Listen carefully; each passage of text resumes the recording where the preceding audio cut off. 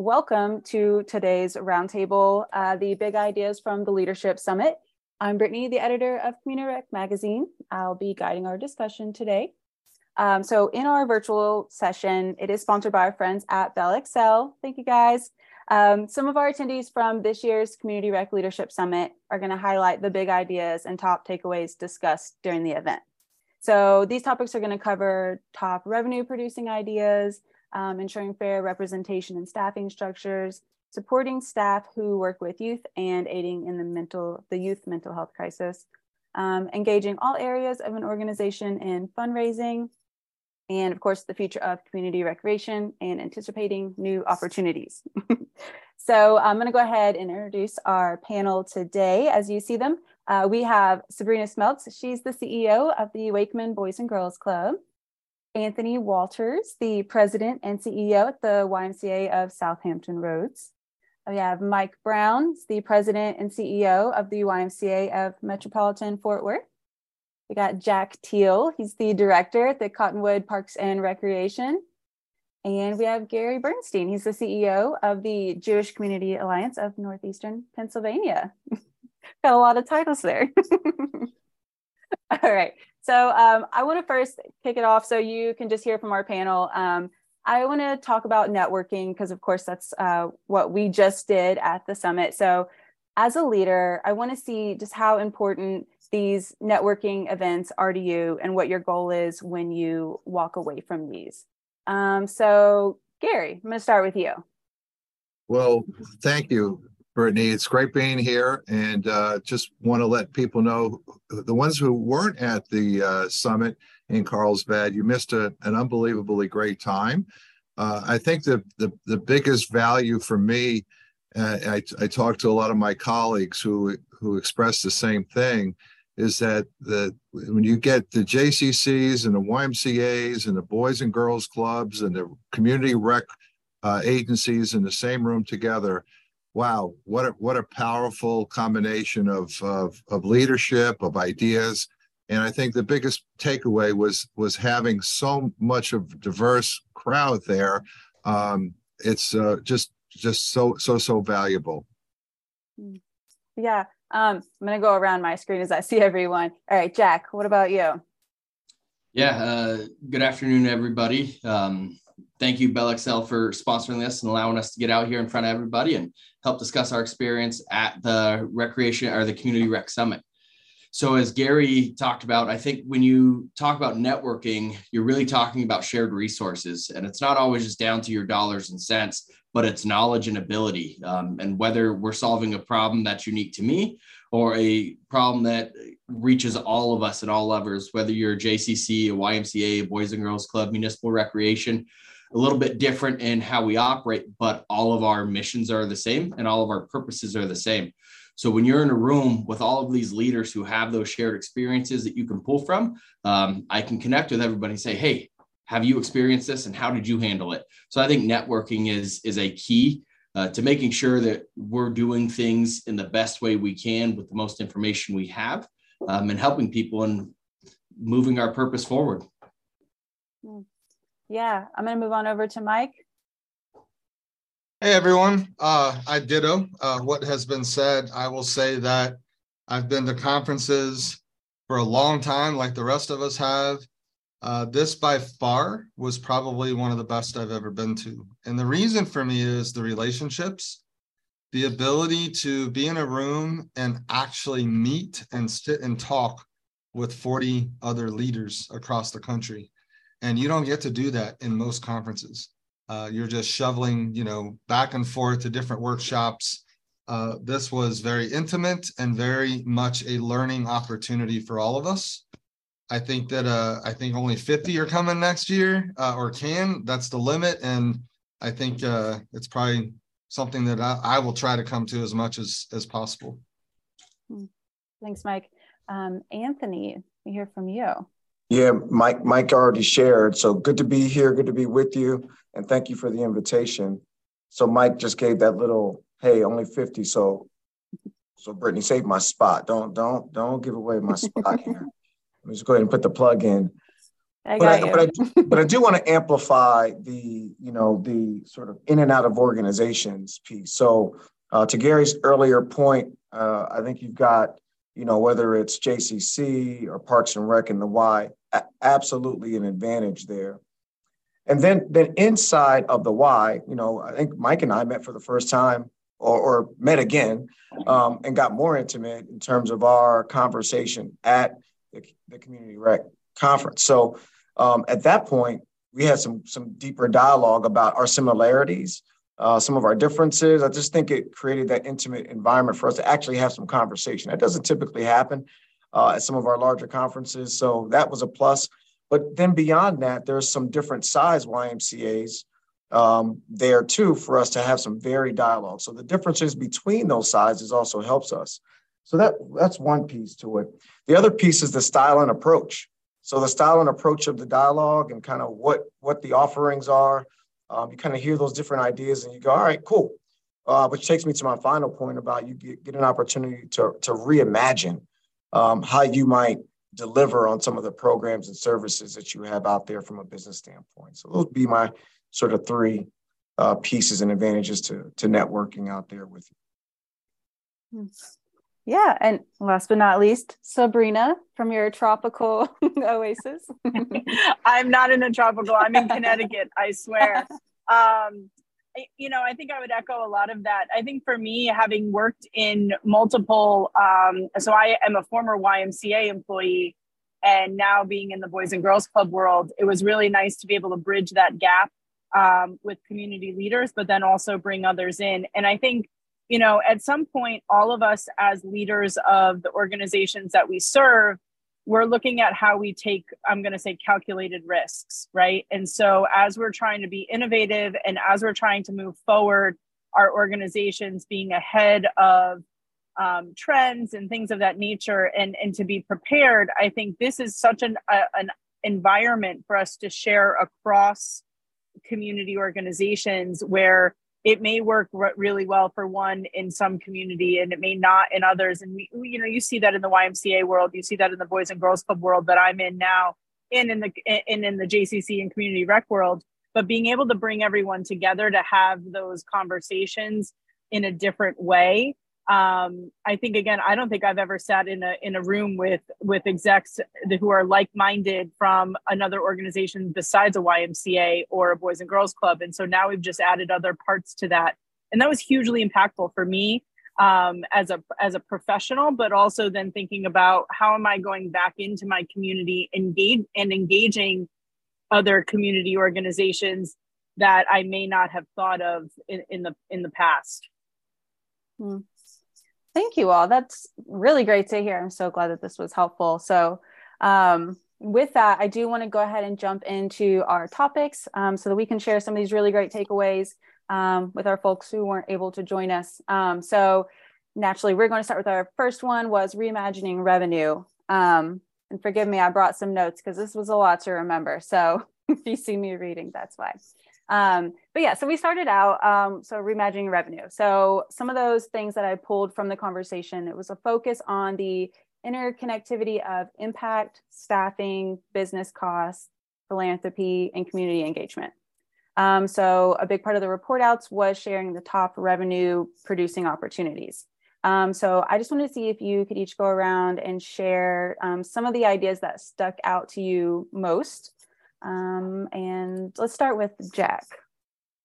Yeah, thanks, Brittany.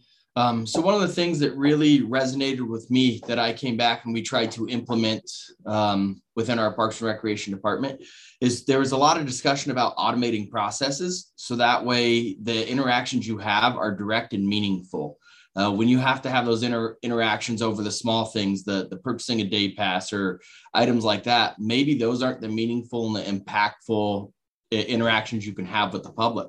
So the more of those items you can automate, the putting your memberships online, making class registrations online, all those different things that you can do in that sense frees you up to have those meaningful interactions with your customers. So you get to go and interact with them in the spaces that are meaningful to them and help enhance their experience within the program, within your facilities, and that helps create return customers, and then also grows that base by the experiences that are built. One of the things that I thought was a really unique way of saying something, and I think it might have been one of our moderators.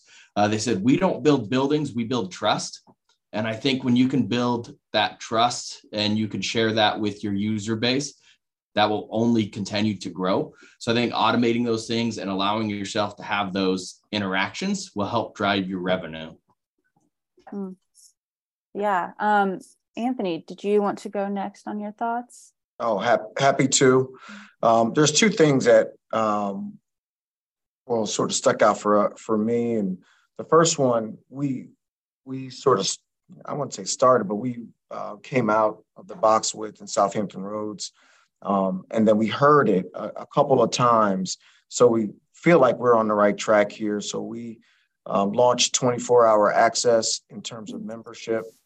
And what I can say about it, having had like almost a year and a half now under our belt, is the advantages are around retention.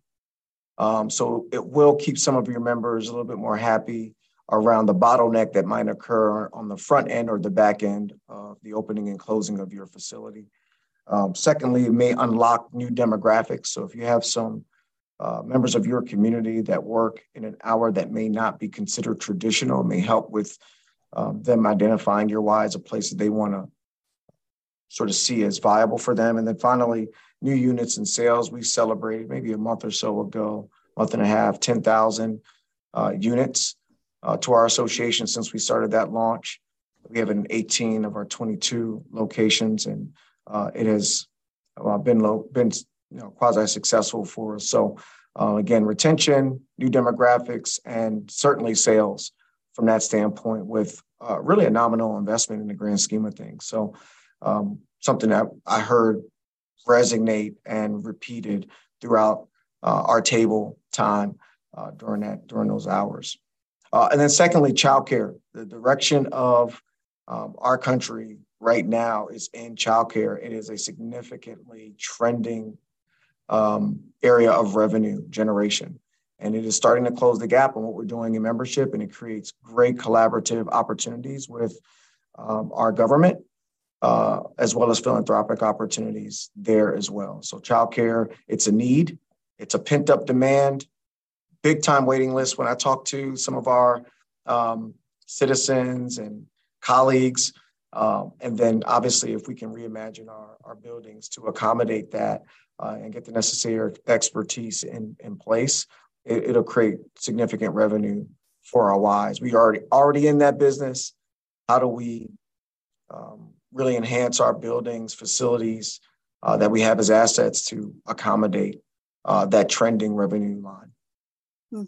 Yeah. Sabrina, what about you? Yeah, so different business model, right, for a Boys and Girls Club. And so interestingly, when we talk about revenue, most of our revenue comes from fundraising. And so Anthony touched on this a little bit. It's how are we engaging our state and our local government, as well as our federal side and other foundations. So I think sort of spitballing a lot of those ideas have been really exciting, but then also taking some of the, I would say, your work smarter, not harder conversations around, okay, if we're not generating revenue, so membership for us doesn't drive revenue, right? That's like our lowest part of our book of business, but how are we retaining and keeping our families and our youth engaged are the same kind of conversations that you would have at any other community organization. So I think looking at being innovative, to be resourceful, economical, work smarter, not harder, have been those priorities that I took away from this. Like, what can I switch from I'm going to say my old Y hat to a Boys and Girls Club hat that's still similar?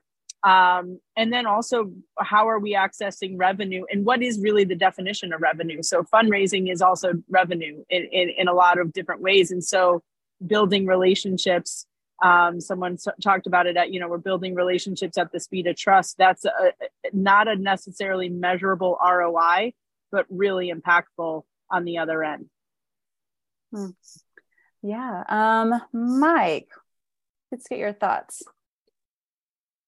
A lot of good has been said.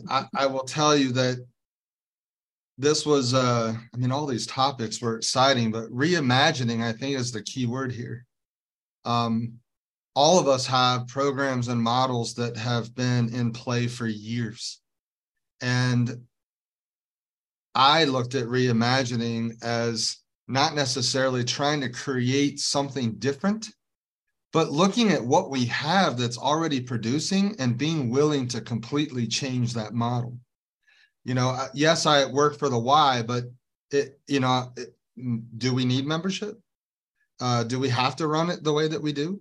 Can we customize something that, beautifully enters into the digital transformation of our world? Do we have to do it the way it was set out 20 years ago? Does childcare have to just be childcare? Can it be achievement and access to education? And so it just, for me, I looked at that and the idea that change is so hard for people that we get stuck in a model and a rut, that we may have high producing programs and services right now that we're not expanding or tapping into that produce more opportunities. I will highlight that the one is philanthropy. And there is such an opportunity to change the entire revenue model, but we have to look at philanthropy so much differently than we currently do. It's not just an annual campaign. I believe in a comprehensive model that tells your community every possible opportunity that there is to be involved, and finding ways to connect people to the mission, to the cause, and to really see the future of our organization as 30 to 40% philanthropy and not 60 to 80% membership. That's going to give us the ability to create change and social enterprise and partnership and collaborations that go way beyond a building that for 30 years I've sat in. So I was really excited about this topic because it really challenged me to think, how are we going to do it? How are we going to be that change for our world, not just for Fort Worth? Mike, I just want to jump in because it made me think of like conversations we had at the summit too. We are like, I think of the YMCA, like you talk about membership and retention and all that stuff. Like, so you were talking about how systems already work, right? That work is how you are also prospecting fundraisers and donors and all of that stuff. So the engine's already there, right? Like, and so it's, again, how are we reimagining stuff we already know how to do? It's just new language. And that's like, I get all excited when we talk about this as we're back together again, because it's like, yeah, that's the stuff. Like, it's not rocket science, but it's just how we package it, right? Or just how we tell our story in a different way. But anyway, sorry to jump in on your court. It's really cool to think about, like, we are so adapt in all of our organizations. We adapt to an old model and try to fit a square peg in a round hole. Right. And if we want to be 40% philanthropy, then do we need a membership director, or do we need philanthropists, folks that are responsible for engaging with that member? And, less than 10% of members are actually contributing, right? And so there must be a problem there. And so there's an opportunity to take an existing model and change it so that we can stop talking about 20,000 members and start talking about the engagement and the opportunity to serve a community. That's and what those it's those relationships. Yes. Yep. Yeah. Gary, do you want to wrap us up on this topic? Yes, of course. As a CEO, I think our jobs should be moving more away from the operation and more into fundraising and into development. I would say that my role here is probably 90 or more % in terms of generating revenues for our agency. So you talk about annual giving, and of course we all have the galas and the auctions and the raffles and the golf outings, and they're all good. But, best practice dictates that the face-to-face interactions, Jack talked about meaningful interactions. Mike talked about, the same type of meaningful relationships that you develop. You know, it's the face-to-face. I mean, you know, it's a proven fact that 70 to 80% of people who give give because they've been asked face-to-face. So, you know, you talk about that comprehensive type of campaign, the capital giving, the planned giving, the annual giving. You know, we can't just be looking at one. We have to look at all three and wrap that into a nice package. And the last thing I would say, you know, we all remember that ice bucket challenge that the ALS organization did a few years back. And that was a multi-million-dollar fundraiser for the ALS Foundation. But, you know, we refer to that as more of a transactional type of fundraiser. But where we have to keep moving towards is that transformational type of fundraiser where you develop, you build, you develop, you steward those type of major givers into your organization. That's where you build trust. That's where you have those meaningful interactions. And I think that's where the future of our organizations are. Yeah, Anthony, did you have another comment to add on this topic? Yeah, just a very, very quick one, because part of the reason why I wanted to leave philanthropy out is because I knew that Mike would land that one. I would have been totally disappointed if he didn't say anything about that, because that is where I knew he was passionate about that one. I just want to add a word to reimagine related to all this, which is reimagine and remind. Because I think when we were in this pandemic, what happened was we reminded people who we really were, all the organizations, Parks and Recs, JCC, Boys and Girls Club, and the why. We reminded the communities what we were actually in position to do.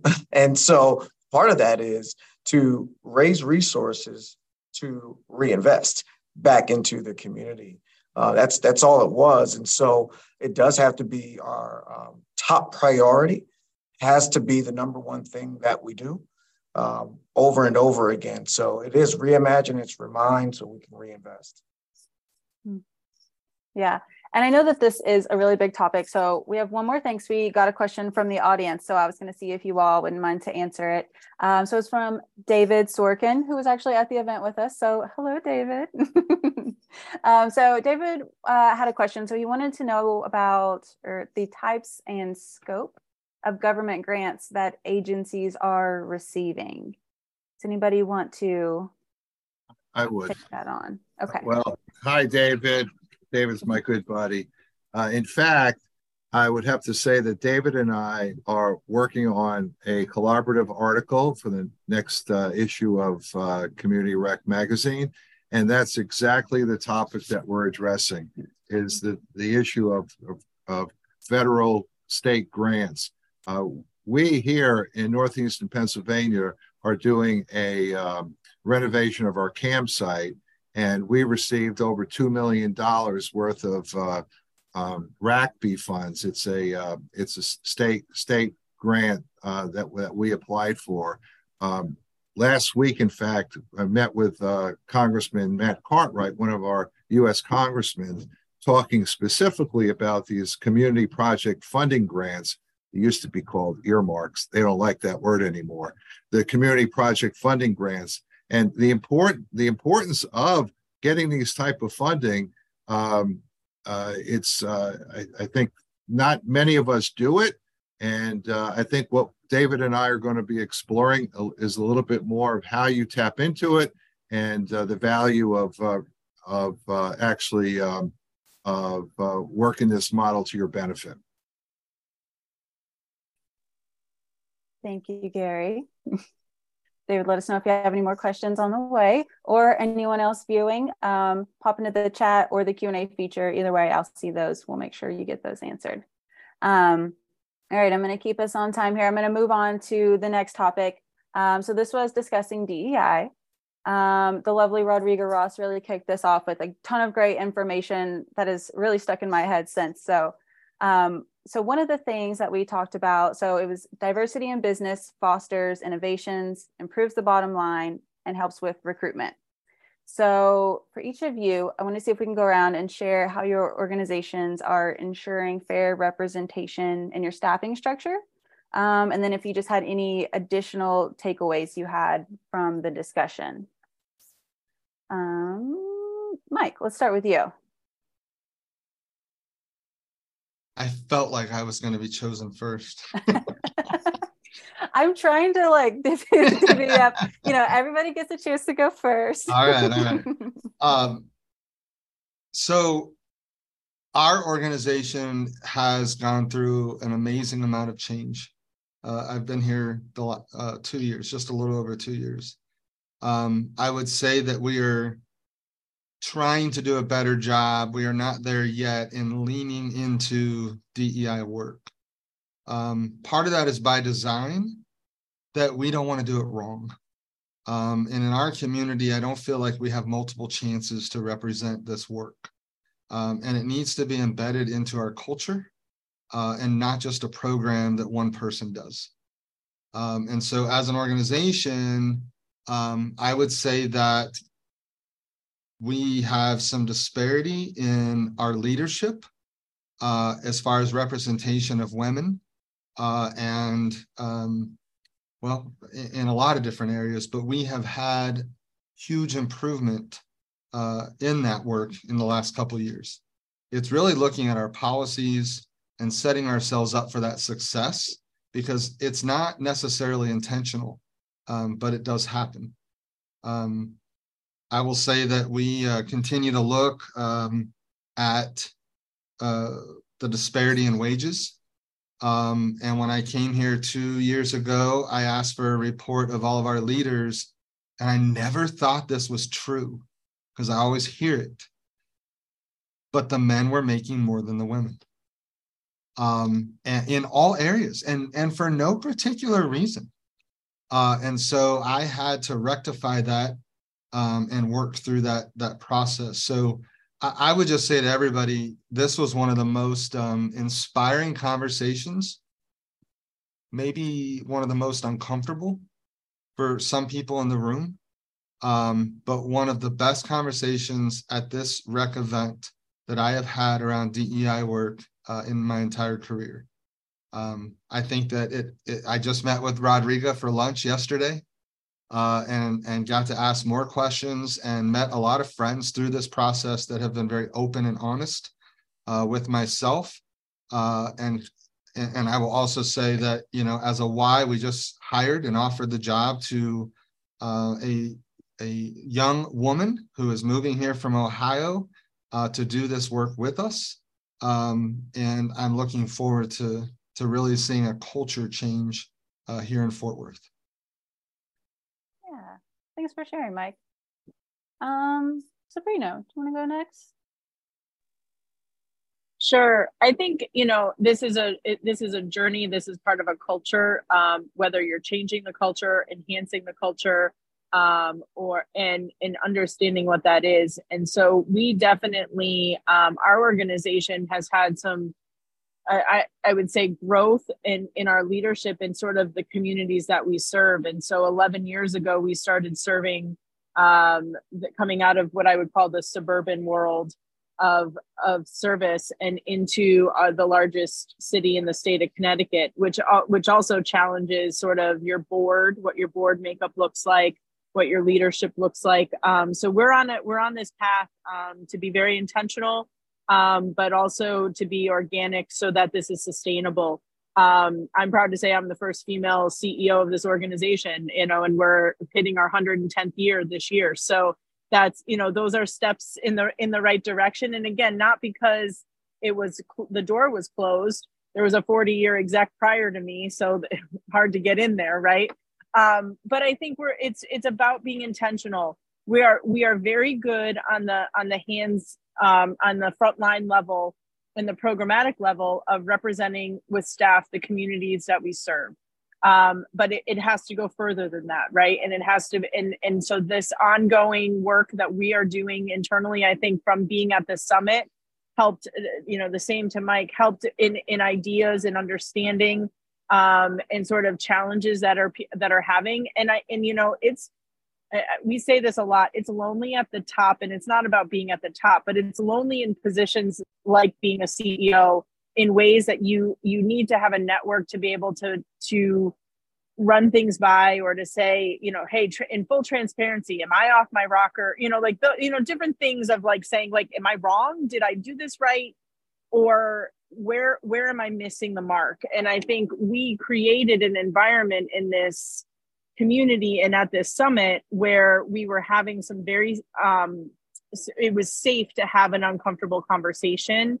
And where I think many may have been afraid to have those conversations or didn't know where to have them. And we were able to create that space. So it doesn't mean we have answers and everything all laid out, but we've now created an environment where we can work with each other, ask questions, and have resources that none of us had before, because it's hard to do that within your own organization.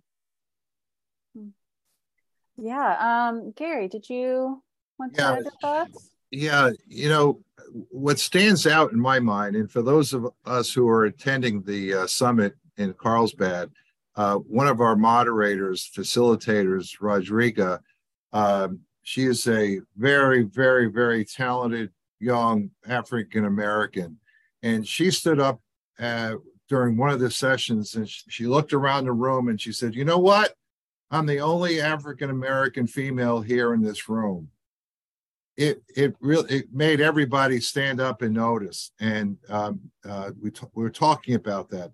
So I think it all comes down to having a thoughtful process, that it has to be, it just has to be on our agendas and in our discussion. A real quick story.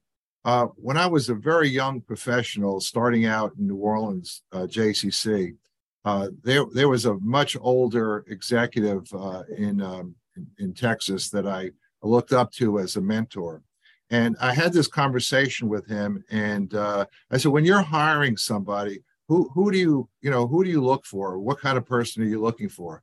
And I remember it like it was yesterday. He says, I like to have an older person who's set in their ways, mature, experienced. And I said, what are you talking about? Here I was like 22 years old, right out of college. And I'm saying, no. You want somebody who's young, who's hungry, who wants to make an impact. So, I mean, it was that type of conversation that stuck with me all these years about what kind of diversity, what kind of mix do we want to have on our staff, whether it's, and we all know what it is, young, old, it's gender, it's race, it's religion, it's all that sort of stuff. And if you look at the panel here today, I think we have a pretty good diverse panel as well. Like I said before, I think it's a thoughtful process that we have to keep on everyone's minds and on everyone's agenda. Mm-hmm. Yeah, thanks, Gary. Anthony, let's hear from you. One of the things I really loved about our time in Carlsbad was no one could escape. We were in that room and no one could go anywhere. We had to have a conversation about it. And I applaud the bravery and courage of every single person, including everybody on this panel, who actually used their voice and talked about it. They were very vulnerable. And I think the vulnerability is the number one trait and asset you need to even have a conversation about this. It's like the number one thing you need. No one needs any bravado, any of those things. Because even the individuals who seem like they can talk about it have questions about it. So in this panel, where they were front and center on the dialogue of, like, I got questions. I think that's the best place to start. With that being said, I think Sabrina used the right word. She said intentional. You just have to be intentional. And so you asked about what do we do where we are and what you bring back. And in our association, we talked very early on about you have to listen, you have to learn, and then you have to activate. Yeah, because that's the journey, to Sabrina's point. That's the journey. You just always are on the journey. It never ends. There's no like, we got it. There's no magic bullet. Like, you don't arrive in this space at all. I learn every single day about what pronouns to use, when to use them, how to use them. I learn all the time what you said yesterday may not apply today. And it's important that we all just embrace that journey, number one. Number two, what you're doing for the boards could also apply for your staff team. So, if you have a board matrix there, you should probably have a board matrix for your staff team, or a staff matrix. And it's not about counting heads as much as it is about equitable practices. Because I know personally, if I'm being chosen because you need that count or that census count, I don't know if I feel great about that. Just being vulnerable on this call, I don't know if I feel wonderful about it. I do want an opportunity. I know people like me who want opportunities, but I don't know if I just want it because of that. So there's people who feel very opposite of that. And that's the conundrum that we might have. But I think if we have equitable practices one day, we don't even have to talk about the strategies. If the practices are embedded, and to Sabrina's point, they are intentional. So to some of the strategies, in my goals, I think Mike may have mentioned about compensation. In my goals, I have that 100% of our staff team will be paid equitably, or we'll have a plan to do so by the end of 2023. And I've made that transparent to all of my staff across the association. So that's the game plan. They're going to know what that looks like, and what gender. We'll have all of that out there, and we'll have a plan to make sure that they understand market against the why, against individuals inside of this organization, because we're that committed to it, because I want to eliminate those barriers. I want to have a plan to get after it if there's some inequity to it. We have employee resource groups to make sure that those conversations can happen amongst all the dimensions of diversity. And if someone wants to invent one, we're going to invent one, because I think if it's important to you, it's important to me. And so we're having all of those conversations and dialogues. We have a staff person who's the vice president of equity and belonging, and he's leading the charge for us to bring those issues and circumstances to us so we can deal with it. We have a diversity, equity, and inclusion committee who is fiduciary to our board. And so they're included there. We have a brand and visibility committee that also deals with issues as a matter of DE&I as well. And so whatever it takes for us to make this not just relevant, but important to our operational DE&I practice are things that we find to be sort of a business mandate, not just a nice to do or nice to have, but they're a business mandate, because we think there are inherent advantages to making sure our community sees us as diverse as well, or that diversity is important to us. And we know that comes with a lot of dialogue as well. So we don't see inclusion by exclusion. We don't want to exclude anyone, but we want to include as many people as possible. And that's going to take a lot of dialogue, a lot of conversation, a lot of listening, a lot of learning, and a lot of activation. All right, Jack, you wanna wrap us up on this topic? Yeah, absolutely. And I would first start by echoing everything that the panel said. I think a big takeaway from our conference was this specific topic. And as they said, we were all locked in the room, and as uncomfortable as others may have felt about it, I think that it was very rewarding to sit through this and hear from all different scopes and all different regions and all different areas that this is a common issue that everybody has to address.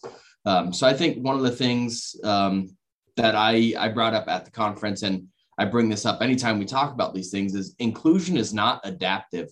Inclusion is ingrained into your policies, it's ingrained into your culture, and it's into what you do and who you are. And that starts with leaders, and strong leaders who are going to commit to that and hold people accountable to that. So those words that we used, equitable, intentional, those are things that are super important. And you as the leader have to be responsible and accountable to being equitable across your board, to being inclusive across your board. Doing those things in an intentional fashion is going to help. And again, ingrain it into your culture. When you talk about the pay disparity of things, there have practices on that. Set your ranges, know what you're going to do, set those hiring limits, have review groups on things that you're going to do. Just make sure that you're setting those, you're being inclusive in that, intentional in that. And then another phrase that was brought up is inspect what you expect. So if I, as the leader, want this, I need to put measures in place to inspect that, to make sure that my expectations are being met throughout the entire organization from top to bottom at all different levels. So I think this is a big topic. I don't think that the topic ends here. I imagine that this is going to continue to be a topic at a lot of these recreation expos and community summits and things. And I would just encourage everybody on this call and everybody at this panel to keep championing this effort until we get it right. Yeah, absolutely. Thank you, Jack. Thanks, everybody. I know that was a huge topic. And then we moved right into another huge topic that I remember it being very heavy and very emotional, but we were talking about aiding in the youth mental health crisis. And honestly, I feel like this was something that really stuck out to me, just observing you all during this conversation and the emotion that was involved. But I think something that was interesting was how you all talked about the staff who work with youth, in which I think if you're, from outside, you're talking about the youth mental health crisis, you're thinking about the kids, but you're not thinking about the adults or other people who are helping support the kids. So I remember that just being like a wow moment of like, I didn't even think about that. So, and as leaders, and you have staff and employees. So I think, one of the questions that I wanted to ask about this topic was how your organizations are supporting the staff who are working with youth and families who are in these crises. So Sabrina, can we start with you this time? Sure. I think, we serve youth. That is our book of business. And I think I'm not shedding light or treading lightly on this, but our youth are in crisis when it comes to mental health, right? But also the rest of the world around us. And so we are very focused on how we're giving support to our youth. But we also many of our communities that we serve, our families and our staff come from trauma filled spaces outside, right? So when we have our youth that are being impacted by mental health, it's also triggering our staff. So we've had to really take a step back to look at how are we supporting that. And that's hard to do, right? That there's a bottom line dollar to do that. But our staff in any organization that serves youth or the community, our staff are our bread and butter. We can't do what we do without them.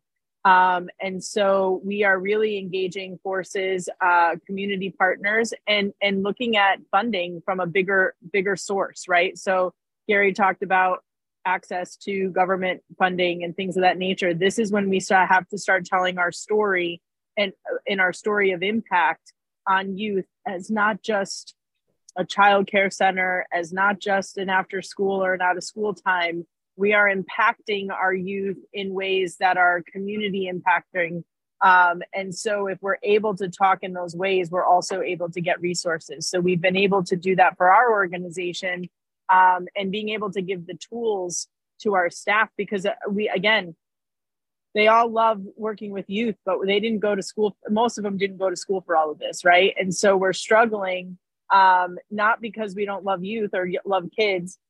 We're struggling because all of us are struggling. And so how are we making sure that we can keep moving forward, but also giving them the resources? And, I spend many of my days having conversations about mental health and support from our school district, from our health department, from the state level, from private foundations, because that's important. And we're able to then enhance that. And we're working. And I think the other part of that is working with community partners.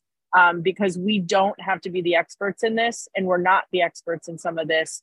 And it's how are we utilizing our resources and others in the community? Yeah. Mike, I'm going to bounce over to you to share your thoughts. This was another conversation that highlighted a whole lot for me. And I will be vulnerable and tell you that we don't do a great job. We talk about wanting to support mental health with our youth, but we have to practice it at our level as well. And I am not doing a great job because I want to stand up and preach that we're going to take care of our staff. But then I send emails at 2 a.m. or I work on my vacation. I don't have time for me and my family. And I don't think that we can do this work if we're not going to practice what we preach. I will tell you, I came back from the summit and I gave all full-time staff an extra week of mental health days that they can use anytime without giving us any information, that they could know that they had that. If you need a day off and you just need it, no questions asked, it's your time. We, certainly have EAP. We're certainly talking a good game, but it's hard to convince leaders that we have to practice that ourselves. So I want to say that the resources are there. The money is there. The vacation time is there. We have all the things that would allow you to really focus on yourself, encouraging self-care and work-life balance, but we're not practicing it as leaders. And I think that until that happens, I would say that this is a failure for me because I haven't modeled it myself. Yeah, thanks for sharing, Mike. Anthony, you want to add on? Oh, you're going to let Anthony follow up? I could easily say that, Mike, you nailed it on a number of fronts, and so did Sabrina. So I can just amen corner both of what you said. What I would add is, we have all the things. From a staffing standpoint, back in 2021 when we did our strategic plan, we put, I don't even know if we knew what we were talking about. We put, here's how we're going to get after mental health. I don't even think we understood the gravity of putting that language in our strategic plan in terms of what it means today. But we knew it was important, and not really realizing that the team members that we have, sort of the airplane analogy of put the mask over your face first before you can help someone else, or before you actually help someone else. And we did all those things, Mike. We did unlimited paid time off. We did telework. We did, you name it. We did it. Get paid every single day. We have a program where you can get paid every day. Like, take care of your needs. It still doesn't stem the tide in terms of what's happening out here in cyber land for them on the internet, what's happening with gun violence, you name it. It's going on out there. And what I've determined is that we need to train the trainer. And so in addition to the online resources, we are researching and preparing to hire on consultants to train our team leaders who work with young people, specifically that group. We know that all of us do to some level, but the ones who are really at the front line of this are youth development leaders, the frontline leaders in before and after school camp, who are working with our teens. They are doing it every single day, and they're waking up thinking about it, going to sleep thinking about it. We need professionals who have been hired specifically to only train them, to help give us the knowledge, skills to just deal with it at the surface level, because I don't think we can become certified overnight, but I do think they can give us some tools for our toolkit that might be able to help us, whether it's opening up before school or after school or during camp. We're going to need it. We're going to need that to survive what's happening out there, at least to see some of those signs that might be able to lead us to getting additional assistance as necessary. So, but to your point, I think you're right. Probably not enough, but going to have to help put a dent in it for now until we can figure out what the more comprehensive approach and strategy is going to be. I have a team inside my house, and I can tell you that I'm still trying to figure it out. When he's not, I think his phone does more talking to him than I do, and I talk to him a lot. So I get it. Yeah.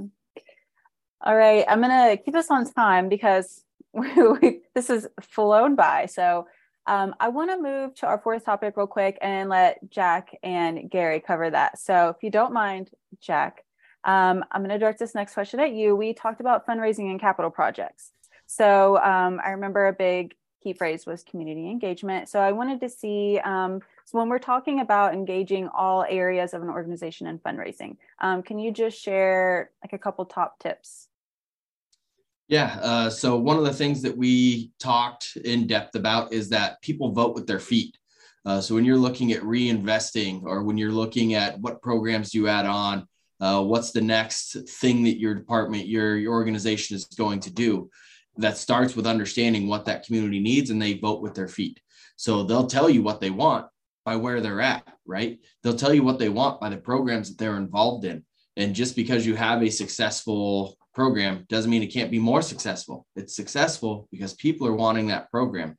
So reinvesting in that, doing your community surveys, and throughout all levels of your community too. You don't just want one area. So we had spoke there how in Dallas there is a very, very structured this side versus that side, and eliminating those barriers and coming together, and how some of their more successful facilities are in areas that weren't the more affluent area now.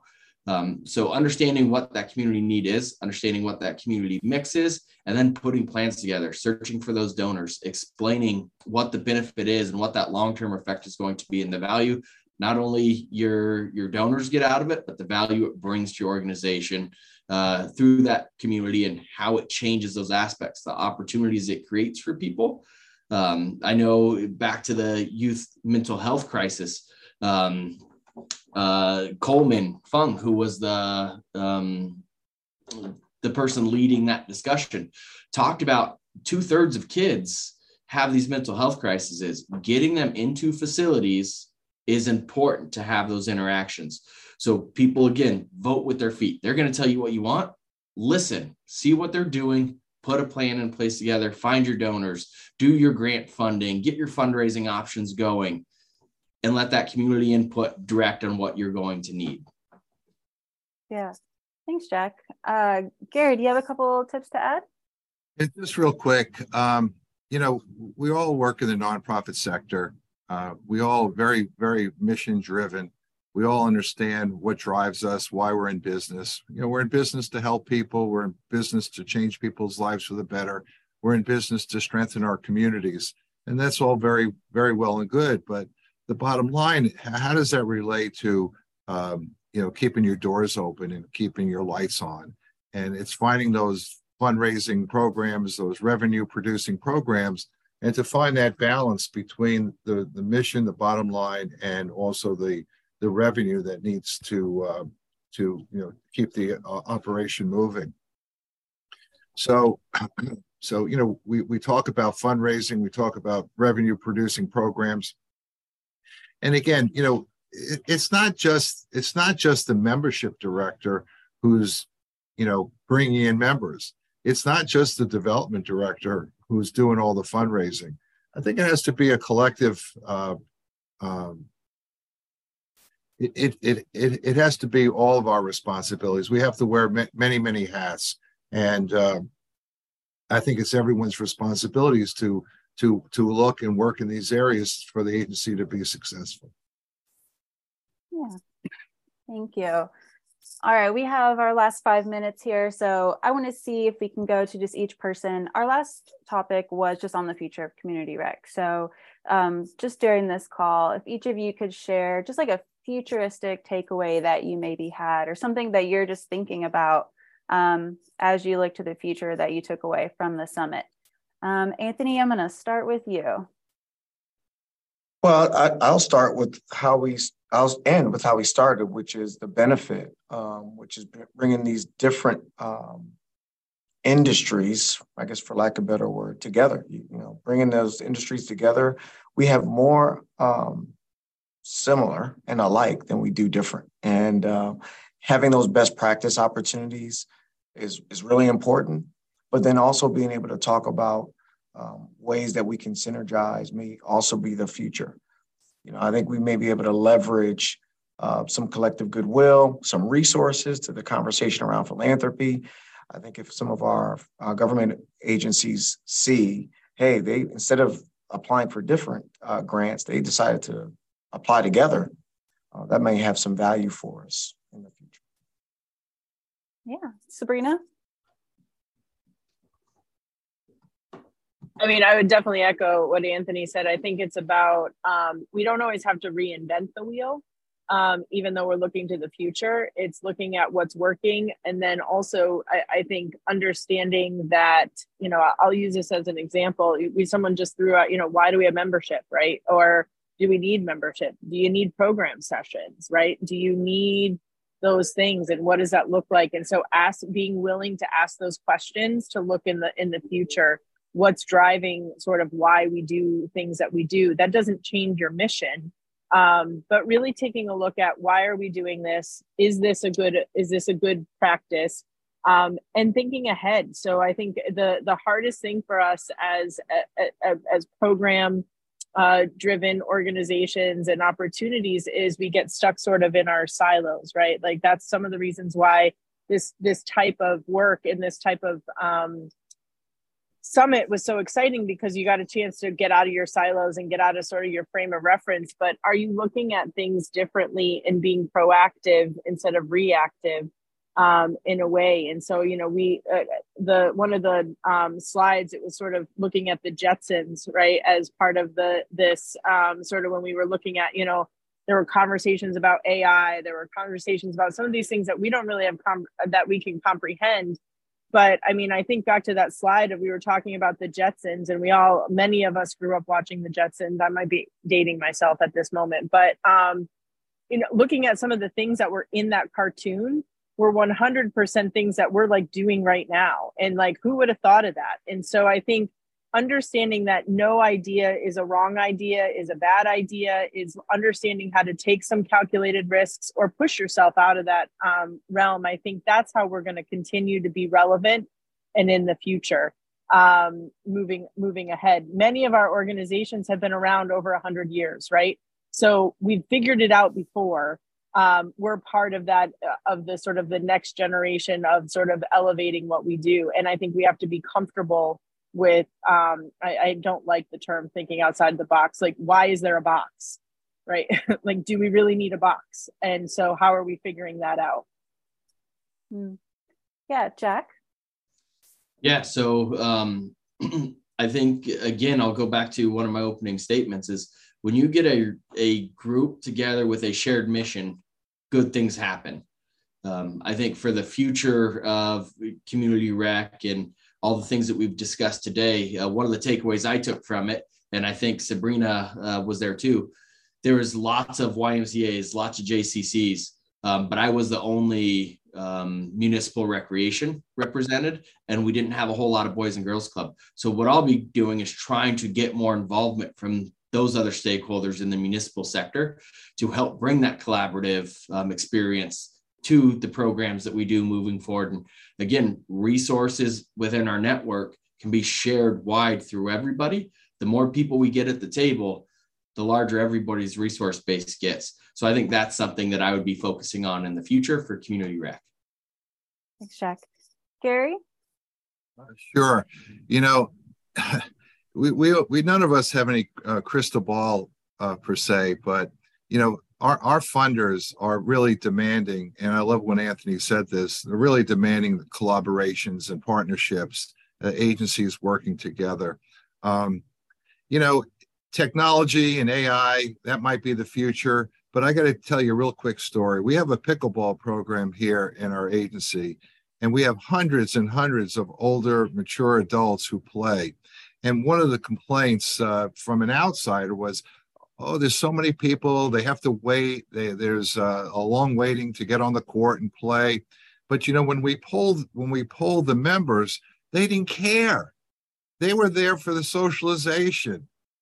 And here we're thinking about technology and AI and better ways and better programs and better this. A lot of times it's just about them being here, socializing, recreating, And so I don't know, just kind of want to bring that back to, so we don't lose sight of that. And talking as an old timer, that's where I'm from, and that's a big part of my practice. Thanks, Gary. All right, Mike, do you want to wrap us up here?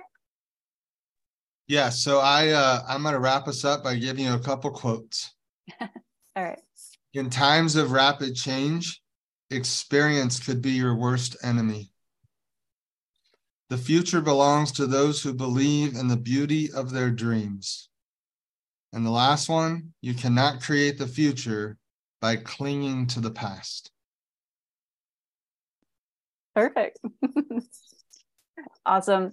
All right. I know I said I would keep us to an hour. We're like 1 minute over, but thank you all so much. I know your time is very important and I so appreciate it. And just being able to pick your brains. And then I got to see all of you all in person this year. So for anybody listening and for all of you here, I'm sharing information about our event next year. So we will be gathering in San Antonio, Texas at the end of February. I'll send out information, but if you would like more information, just email me, Brittany@peakmedia.com, but I'll make sure everybody knows about it. So thank you all again. Thank you all on the panel. Oh, Josh, it's good to see you, Josh, David. All right. Have a great day, everyone, and we'll see you next time. Thanks, everybody.